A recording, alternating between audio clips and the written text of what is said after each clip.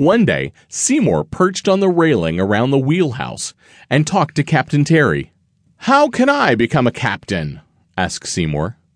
"Before you can steer the boat," said Captain Terry, "you must learn how to do every job on the boat by doing it.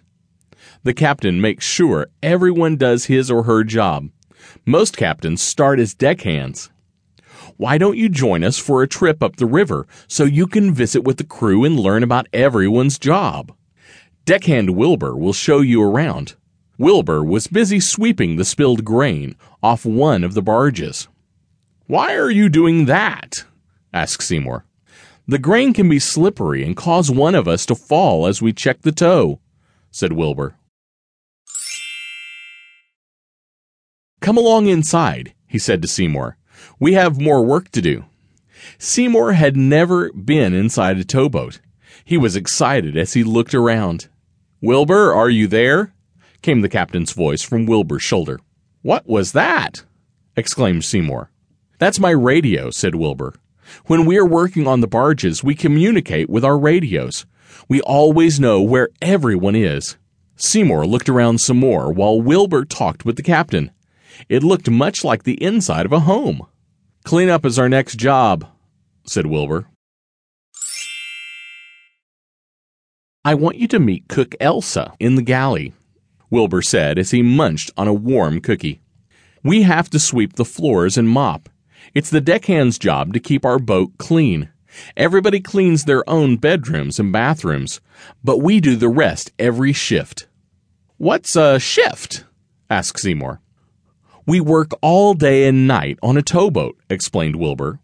"We work 6 hours, then we have 6 hours off to eat, sleep, or do whatever else we want. For every job, there is a relief person. My relief is Pippi. She's sleeping right now, but she'll relieve me soon." "Are you telling me you work at night, too?" asked Seymour. "Yes, the boat doesn't stop unless we are loading or unloading cargo," said Wilbur. "We keep moving up and down the river every day of every month of every year, even holidays." "What do you do with all the trash?" "We bag it up and take it to a special place at the back of the towboat.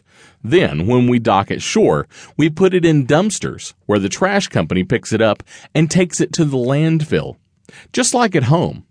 We're very proud of our boat and like it to be bright and shiny.